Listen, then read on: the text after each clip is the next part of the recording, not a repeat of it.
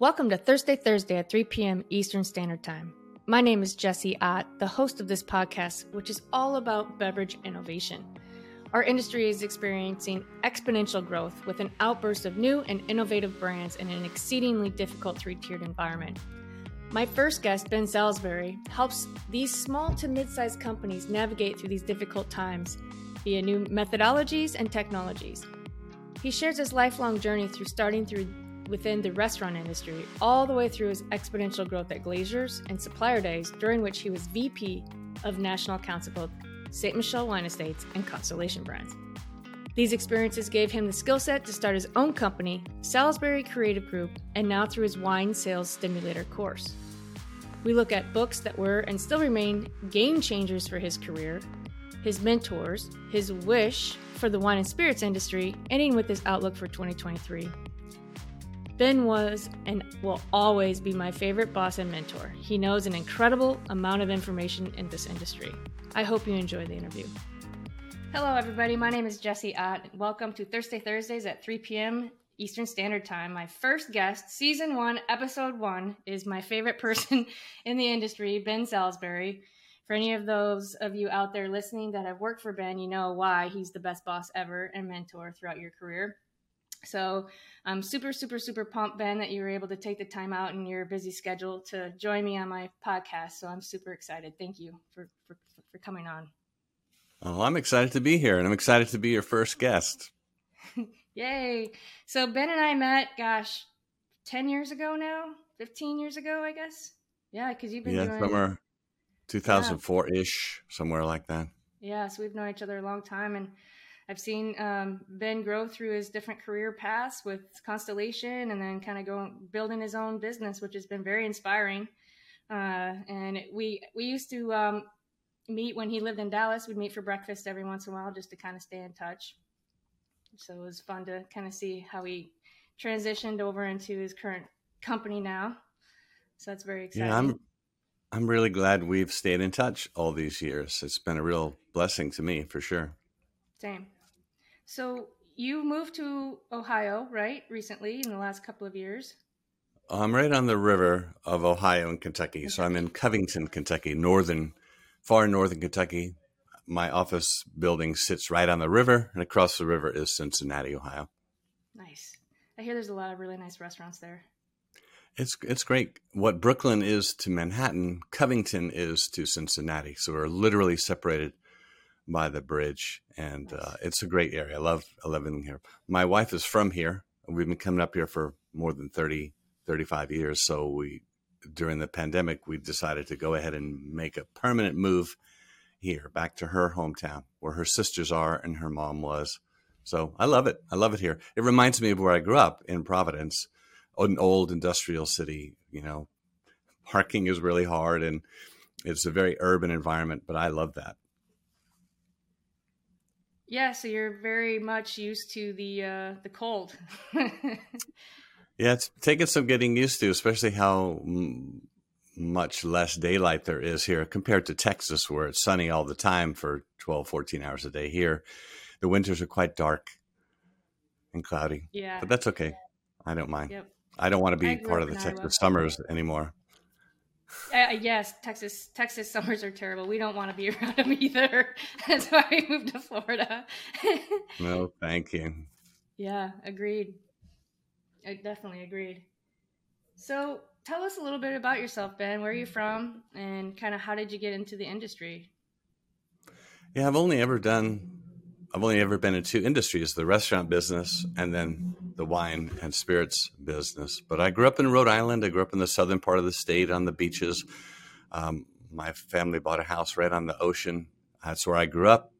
So I love that. I went to college in Providence. I went to Johnson & Wales. I have 2 degrees from Johnson & Wales, culinary arts and food service management.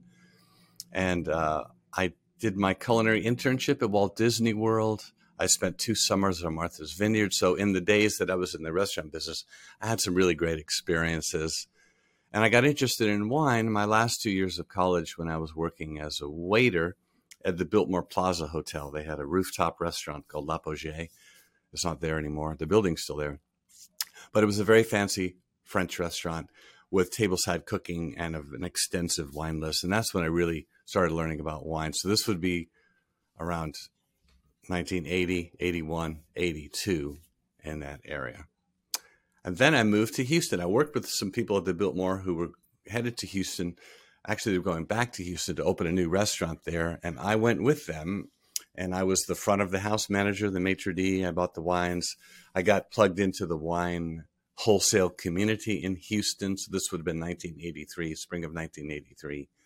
And that was my last job in the restaurant business, because from there I was offered a job by my favorite wine distributor to go work for them, selling to restaurants and package stores. So that was a scary transition, because all I'd ever done was worked in restaurants, and I didn't know if a career in wine sales was going to suit me or not. Well, it turns out it suited me really well, because I loved selling wine to restaurants, and I loved getting involved in 60 or 70 different restaurants and package stores. I really loved that job. I was there 3.5 years before I was promoted and moved to Dallas. That's how I got to Dallas. I was promoted to on-premise supervisor for the same distributor. But that began my wine career, and I was in Texas all 37 years after that. I never expected to stay in Texas. I wanted to go back to the Northeast, but I never have done it. I didn't know you did an internship at Walt Disney. Yeah. It was cool. It was the winter of 79 and 80.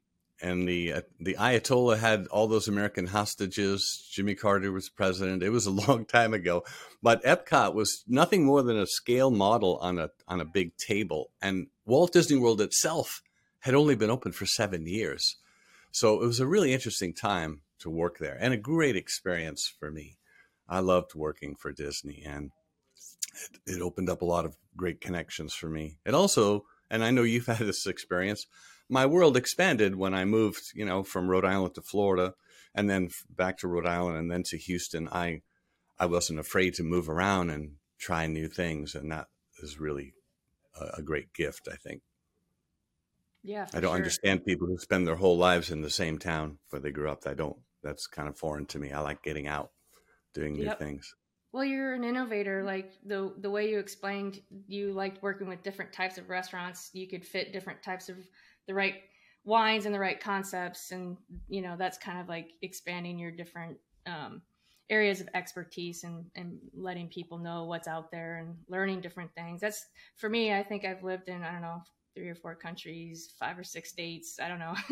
You lose count, but it's fun because it's even though each city has its own little microclimate of people and diversity, and it's really fun. Yeah, I'm with you on that. Well, that brings up a really important point, I think, when I look back on my career. When I left the restaurant business to sell wine to restaurants, I really thought of myself as a restaurant expert, not a wine expert. I wanted to be known as a restaurant expert that happens to sell wine. Like, I knew everything about running a restaurant, back of the house, front of the house. And the wine business was new to me, but that actually worked to my advantage. I was a restaurant expert who happened to sell wine, as opposed to a wine expert who happened to sell to restaurants. And that's made all the difference in my career. And later, when I started specializing in chain restaurants, where the level of business acumen and understanding how a restaurant makes money and how they compete, that was far more important than the wine knowledge itself. And so because I had that bend already, I was very oriented to restaurant operations and managing costs, propping up revenue. That helped me be a better wine salesperson. Yeah, my understanding of the restaurant background made a huge difference for me. Yeah, because a lot of people in the distributor probably don't necessarily come from at least that extensive of a restaurant background. No, you really have to. And I have to this day, the most popular YouTube video on my YouTube channel is the secret to selling wine and spirits on premise, where I talk about, it's really not about the product at all. It's about understanding restaurant operations and how you as a vendor to them can help them with their business. And so there's a reason that's the most popular YouTube video. It's been viewed like 17,000 times. And, but that's it. I come at it as a restaurant expert, not as a wine salesperson. And ironically, that's how you sell a lot, is not acting like a salesperson. Isn't So hopefully I'm remembering this correctly. You told me how you kind of built up when you were first on the on-premise. You would go into a restaurant and help them do inventory and help them kind of set up their bars and help really kind of be a piece of the heart and soul of the actual business, like really carrying and going out and really going the extra step to kind of build that relationship. yeah, I really think it's a big key to my success, and it's something that I include in my training. So when I'm training wine salespeople, spirit salespeople, I focus on this idea that the sales should be a byproduct of a much larger relationship, and that relationship should be based on service and dependability and trust.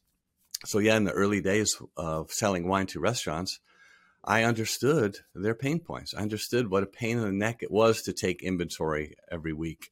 I understood when's the best time to go visit with the buyer. A funny story. So this would have been 1984. Restaurants were just beginning to adopt electronic cash registers where you could program the menu into the Micros machine, and the waiters could plug in their orders, and the little chits would print in the kitchen. This was brand new stuff. Well, I was the only person around who knew how to program these electronic cash registers. So if you give me the menu and the wine list, I'll program it into your system for you and you'll be good to go. Wow. And so I just started doing this for all of my clients as an extra service. And in return, they would give me big chunks of their by the glass list and their wine menu. So that was a really powerful lesson. You better have something other than good wines and product knowledge in that business relationship. You better bring something of value to the business relationship. And that's a lesson I carried into the chain restaurant world. The 12 years I spent at St. Michel, our team grew sales from 50,000 cases a year to 465,000 cases a year.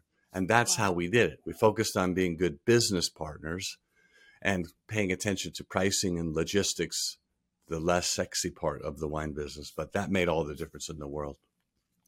I learned that there's dozens of great Chardonnays, hundreds of great Chardonnays. If you go in there just talking about how good your Chardonnay is, you're not going to get very far. But if you go in and show them how you can reduce inventory, improve cash flow, improve guest satisfaction, well, now they're going to want to do business with you. Yeah, now you're speaking their language. Yeah.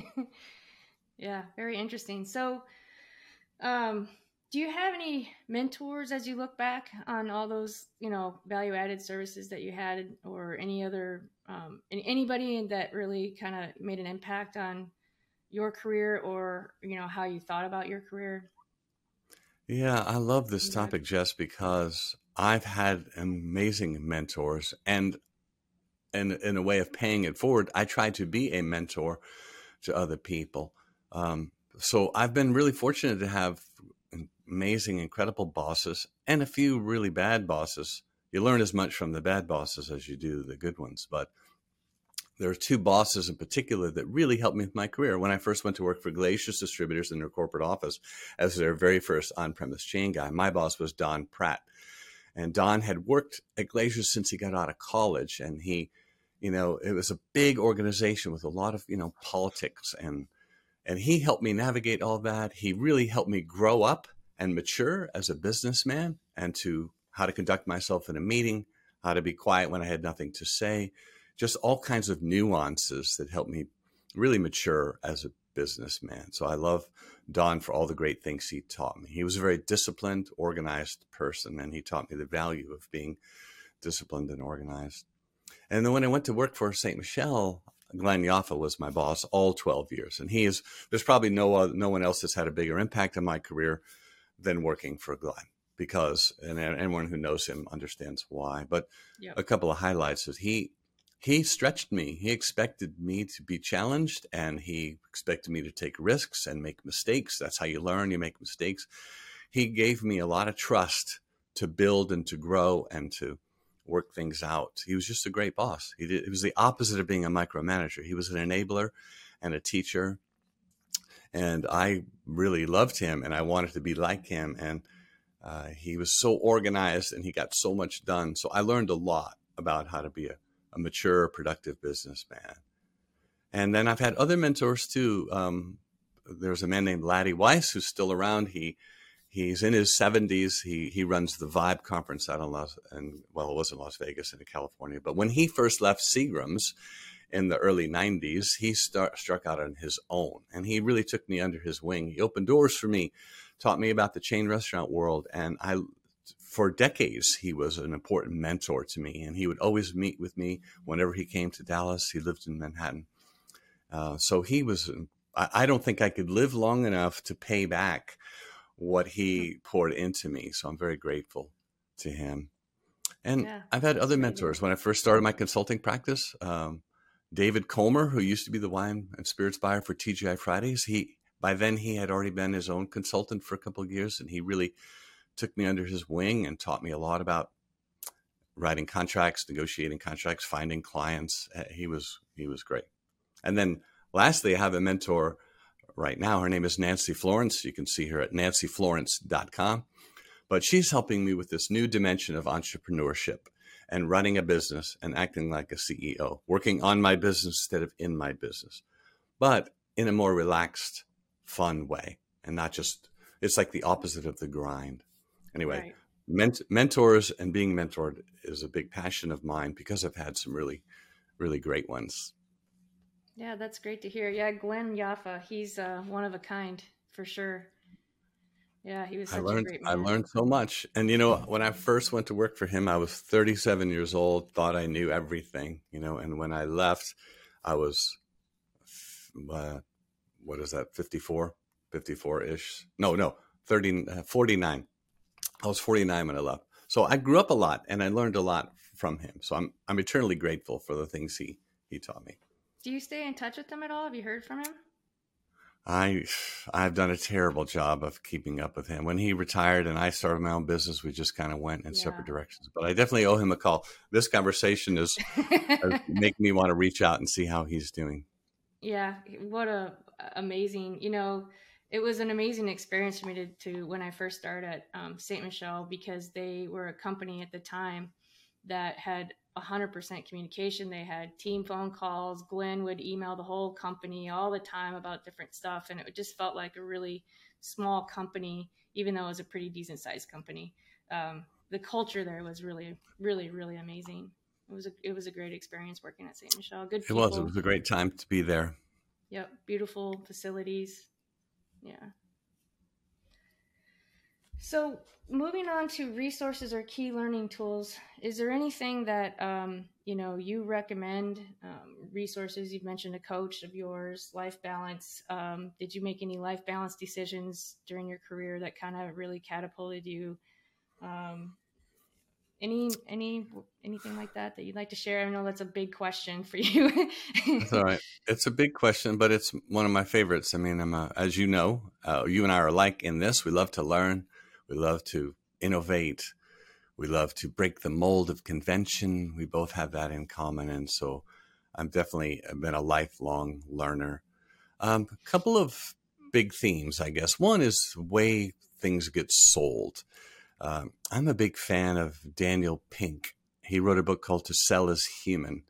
And when I read that book, I felt like I could have written it because it aligned with my philosophy of selling, which is, it's really not about persuasion or overcoming objections or product knowledge or presentation skills. That's not real selling. And so I've been a lifelong student of what real professional selling looks like.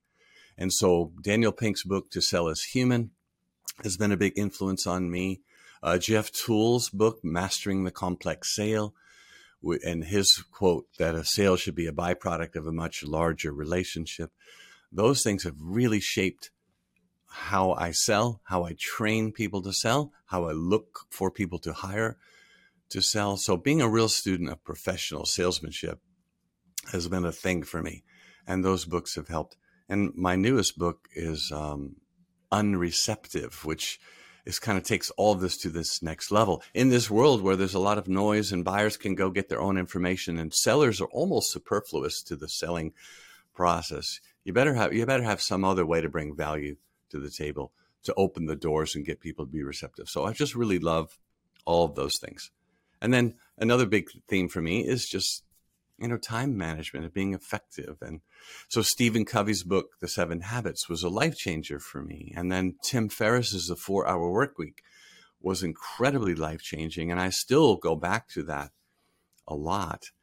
In the corporate world, especially, we tend to get caught up in the activity wheel, the hamster wheel of activity, and we tend to think that activity equals achievement, and it does not. Results equal achievement. So having the discipline to avoid low-value activities and to leverage the 80-20 rule, these are all kind of next-level mature business person type things that I've really thrown myself into. So I'm always recommending those body of books. But there's one other book, and I know you've seen it on my desk, but The Complete Guide to Accelerating Salesforce Performance.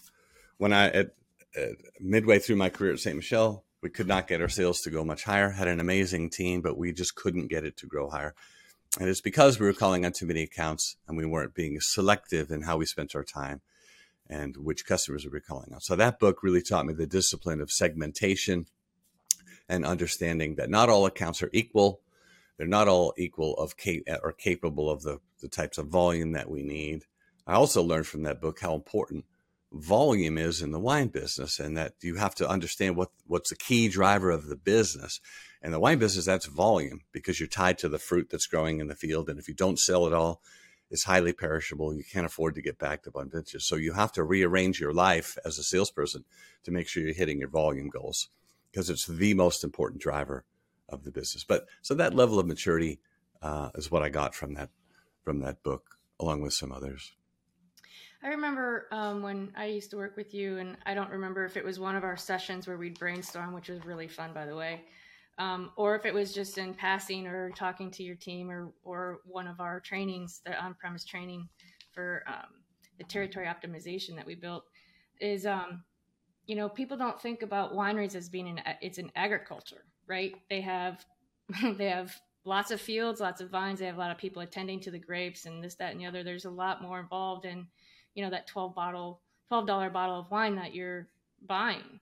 You don't think of, it's, grapes, it's agriculture. You don't really think of it that way. It's a different setup than spirits, right? Because you typically buy the grain, you buy it here from everywhere. You don't necessarily own the land. You don't necessarily own the vines and take care of it. So it's really a different business model. When you think about it, the fixed cost is a lot higher in wine. I mean, you can also buy grapes and do that too, but a lot of the bigger wineries, they own their own land. Yes, you're so accurate in that. It's a capital intensive business, and a lot of people that are running around the wine industry, whether they're on the production side or the sales and marketing side, they tend to focus way too much on the product itself, and they don't really understand the business of wine, like the importance of not tying up too much money in inventory, and the importance of moving through the inventory in a timely manner.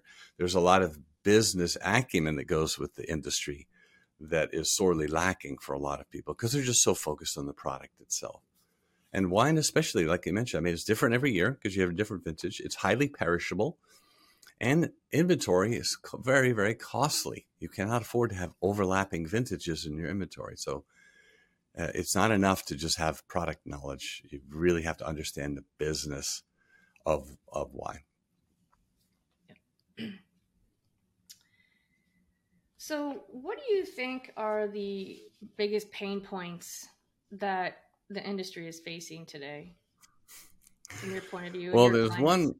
Yeah, I love this topic too. Well, there's one really big one, and that is the proliferation of brands, which is often gets very underestimated, just how many brands there are out there now. Yep. Coinciding with the massive consolidation of the wholesaler network. Yep. The big are getting bigger and the smaller shrinking. And what this sets up is a very unworkable situation, where the days of a distributor being able to go out and build sales and distribution for a winery, those days are gone, because they're just very overwhelmed with the number of brands. The ratio of brands to salespeople is completely out of control. And so if you're not adjusting yourself accordingly, you're going to experience a lot of pain. And my consulting business is built on this. I'm also constantly on the lookout for people who are in enough pain where they're ready to get some help, which is the basis of a consulting business.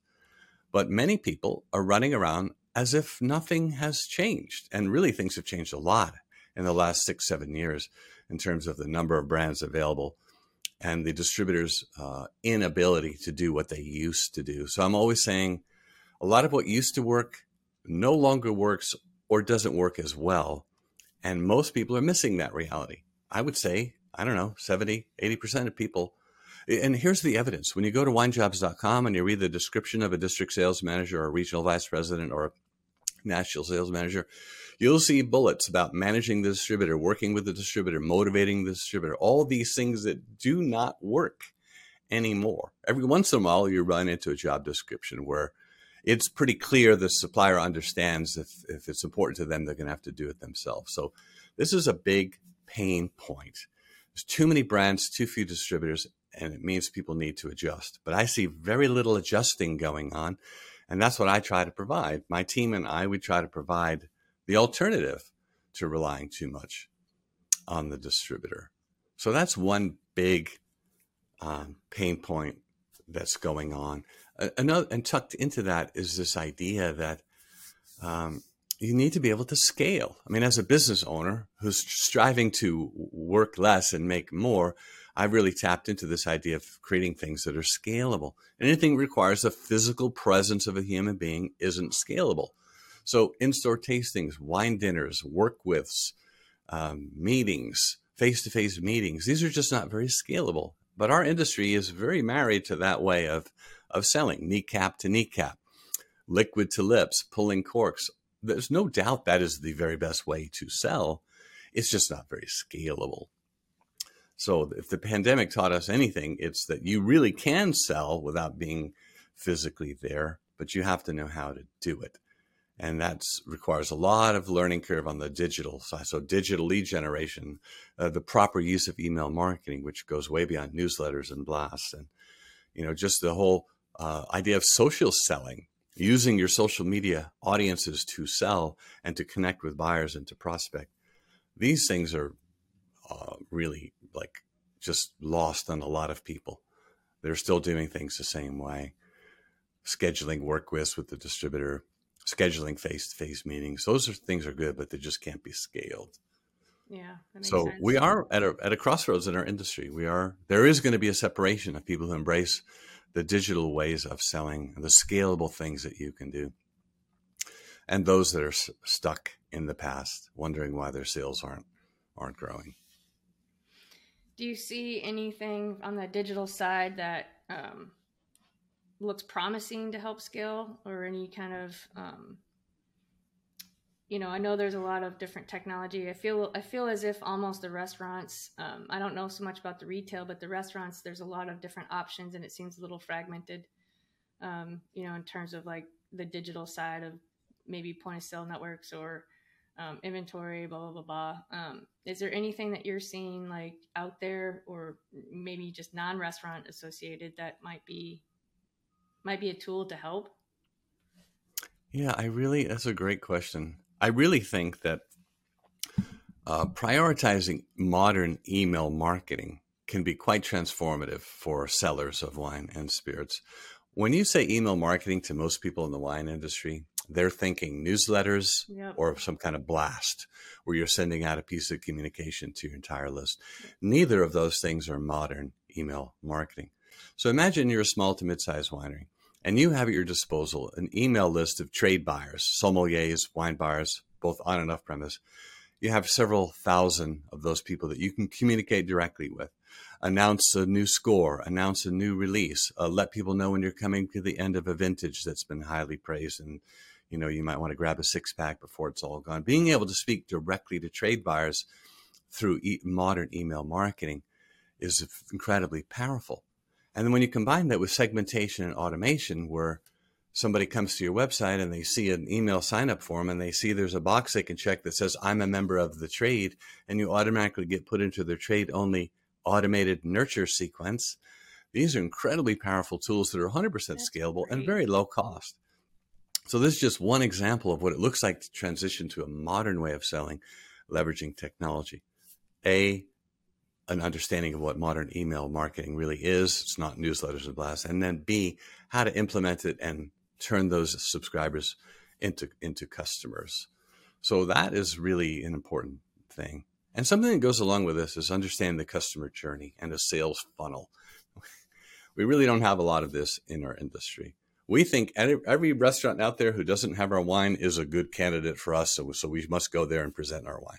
Right. Well, this is just not a very smart way to sell. By practicing inbound marketing, where you're putting out messages and content that draws people to you, and you get them to organically sign up for your email list, and then use expert email marketing to nurture those relationships, this is so much more effective. So respecting the customer journey. For example, if you see a Facebook post or an ad or a post on Instagram that has a buy now button or shop now button, this is kind of foolish because you don't yet have the trust and rapport with that client. You can't sell to a cold audience.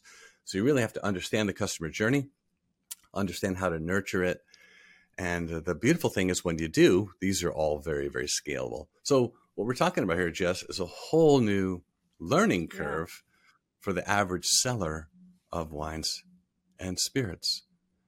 At the peak of the pandemic lockdown, I created a lead magnet called The Complete Guide to Selling Remotely. How do you sell wine and spirits remotely from your desk? And it still is the most popular lead magnet that I ever created. Hundreds of people wanted to get their hands on that. And I grew my email list significantly. It really helped my consulting business because now I have an audience of self-qualified people who might be interested in my services. So this idea of inbound marketing based on content creation backed up with automated email marketing, it's a game changer. So the average person out there with a territory, like let's say your territory is the state of Texas and you're in charge of selling wine or spirits in Texas, that's a lot of ground to cover. You ought to be employing some of these more digital, modern ways of selling because it could transform your business and you won't be so worn out at the end of the week running around confusing activity with achievement. Yeah, that's really awesome. Do you see I like this trade marketing idea of bringing people to the winery website as a trade. That is really, really smart.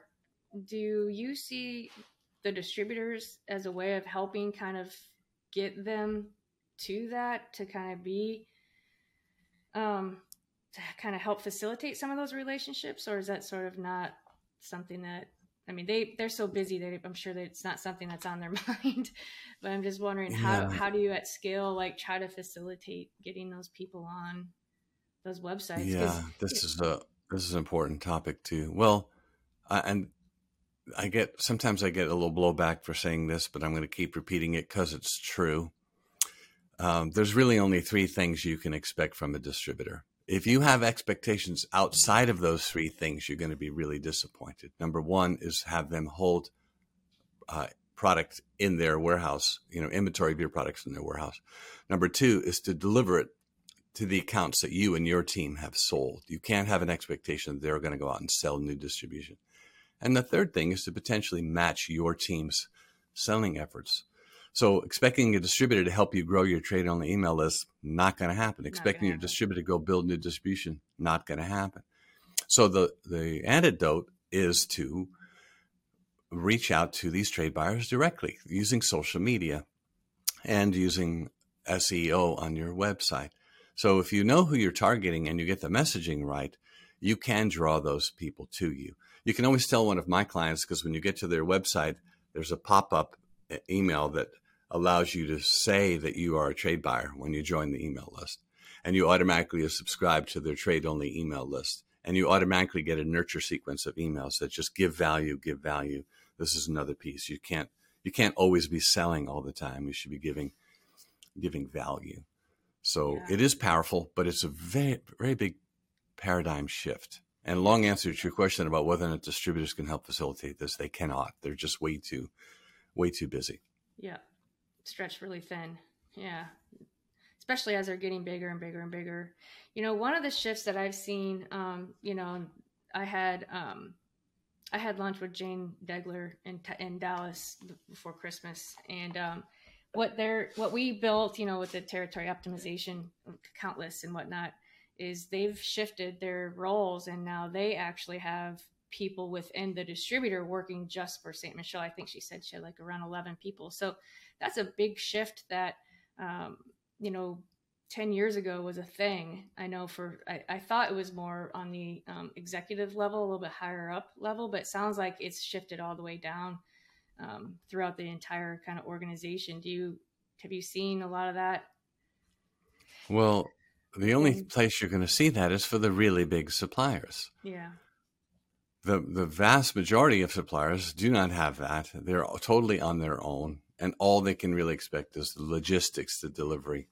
So, but once you get to that place, and then you can begin the work of building your own distribution, which starts with leveraging 80/20. You can't be everywhere, so you better be really selective about where you do focus your energy. And with tools like CRM, you can do a little research to identify the richest targets, put them in CRM, begin collecting information about the cast of characters in each account. You can log all of your activities, and this really helps you be more effective, selling at scale, but also just converting a lot more prospects to buyers. So that's a technology solution there to understanding how to use CRM, which is still very much underutilized in the wine spirits business. And it'll take time for people to understand. So would you say that's kind of part of the solve of some of the issues that are happening out there? And we've kind of talked about a lot of the pain points. So the trade marketing and different things like that, you feel like are some of the ways we can kind of shift the paradigm, so to speak. Is there anything else that you're working on or thinking about to kind of help that? Yeah, I think the first step is getting people to acknowledge that what they're doing is not as effective as it used to be, but they don't typically know what else to do. So we try to be the person who helps them open their eyes to these new ways of doing things. So we have our new membership program called Wine Sales Stimulator. Our members, this is what they get. Our members sign up because they're like, okay, I'm ready to learn the new, modern, tech-driven ways of selling. And so once we have them to that point, we can begin to train them. So there's a big learning curve and there's a lot of training. You have to learn how to use social media to be a social seller. You need to learn how to use modern email marketing. You need to understand inbound marketing and content creation. And these things are very foreign and very new for a lot of people in the wine industry. So what is driving people to want to do it, though, is not being happy with their current sales or being frustrated with their distributor. So it only took us 9 years, but I feel like we're well positioned to take those unhappy people and show them how to get happy by employing these new and modern ways of doing things. So that's pretty exciting and very gratifying. Yeah, definitely. So what is your outlook for the industry in 2023? I know there's been a lot of talk back and forth. Are we in a recession? Are we going to be? Is that happening? There's a survey out every day about what's happening, and certainly there's always a risk, but where do you see the industry? Is it staying healthy? Yeah, I love this question. Yeah, well, I think that the growth that the wine industry has enjoyed the past few decades, that's going to slow dramatically, of course. You already see that. And at the same time, there's a lot more competition than there used to be. So if you want to win, you've got to really up your game. And a lot of that involves technology. So you have to be open to new ideas, open to new ways of thinking. You got to go back to school on a number of fronts to learn how to do this. But it's like a lot of things. For those who are willing to learn and grow and adapt, they're going to be just fine. They'll be picking up market share right and left. Those that are working out of an old playbook, like relying too much on the distributor or relying on face-to-face selling, they're going to continue to fall behind and get left behind. So it really is about the mindset of, regardless of what the economy is like or the industry is like, if you want to double or triple your sales in 2023, totally can do that. But just going to require some new thinking and some new skills. And so to me, that's really exciting, is to be part of the small group of people who's helping the mid-sized to small producers learn to box above their weight class by leveraging technology and go generate their own demand and not have to rely on other people to do that. I think that's really important. And so this feeds into other big trends that I see. Content marketing, moving from outbound marketing to inbound, understanding SEO, and now we have AI too, that's shown up in a really big way with Chat GPT, and people's awareness and understanding of how you can draw these trade buyers and consumers to you if you understand how to give them what they want. This content marketing. And on this topic, I left out this other book. I highly recommend any wine or spirits brand who hasn't read Building a Story Brand to get this book by Donald Miller, because it's quite a game changer. But it's not enough to have a website anymore. It's not enough to have a sales team and brochures and all of the collateral that you need to sell. Your messaging needs to be, to cut through the clutter of this intense competition, your messaging needs to be on point, which is focused on the customer as the hero of the story. So if your customers are restaurants, how do we make the restaurant buyer the hero of the story, not your brand? And the role you play in the story as a brand owner or a brand seller is you're merely a guide that helps the customer get what they want. But this is an exciting trend too, and you see it really getting traction in a lot of areas, because Donald Miller wrote that book not just for the wine industry, but for all industries. But the savvy people who are in the wine business who are picking it up and implementing it are seeing the power of it.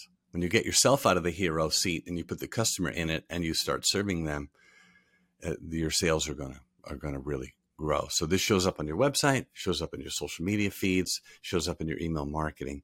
And that book shows you exactly how to do it. So I love that big trend. Customer as the hero, not the brand or the product. Yeah, that's powerful. That's very interesting. You know, sometimes that's kind of hard when you're trying to create, this passionate project that you have or brand or whatever. It's kind of hard to flip the switch and really realize that, the hero is definitely the person that you want to enjoy it as much as you've made it and created it. And so it's kind of a mindset shift. So it's definitely really interesting.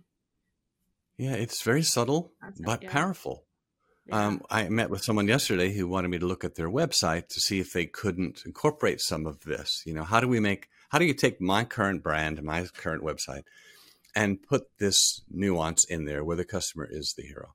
Well, it's like when you first visit the website, what you want to see are people, just like your ideal customer, enjoying themselves at your winery or enjoying your wines at home with their friends and family. They want to see themselves in the story. Same thing with social media. So it doesn't really cost a lot to make the switch to put in the customer as hero, but it's incredibly powerful when you do it. And the more examples we can show people of what that looks like in the wine business, the easier it is for people to adapt.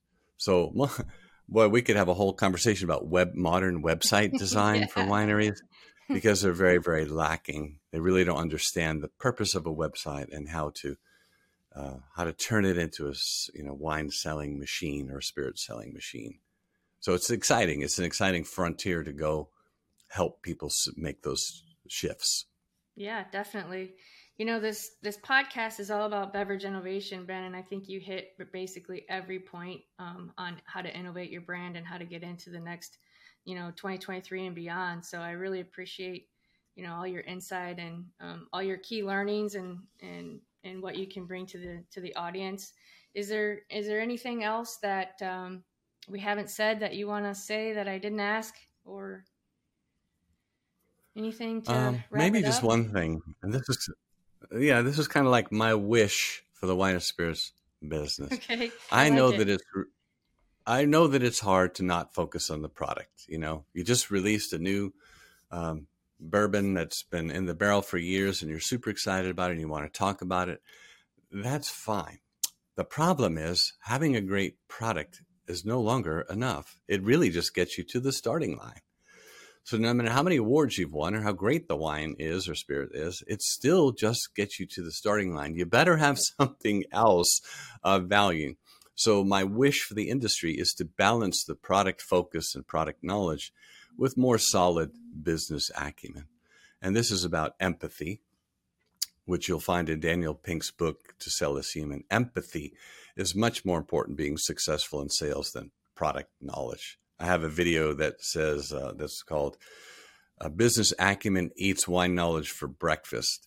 And I just really think that's the future, so that's my wish for the industry, to balance the knowledge and passion for the product itself with some really solid business acumen and concepts like inbound marketing and things that are scalable and leveraging technology. Because people who balance that out are going to be a lot more successful than people who don't. Yeah, definitely agreed.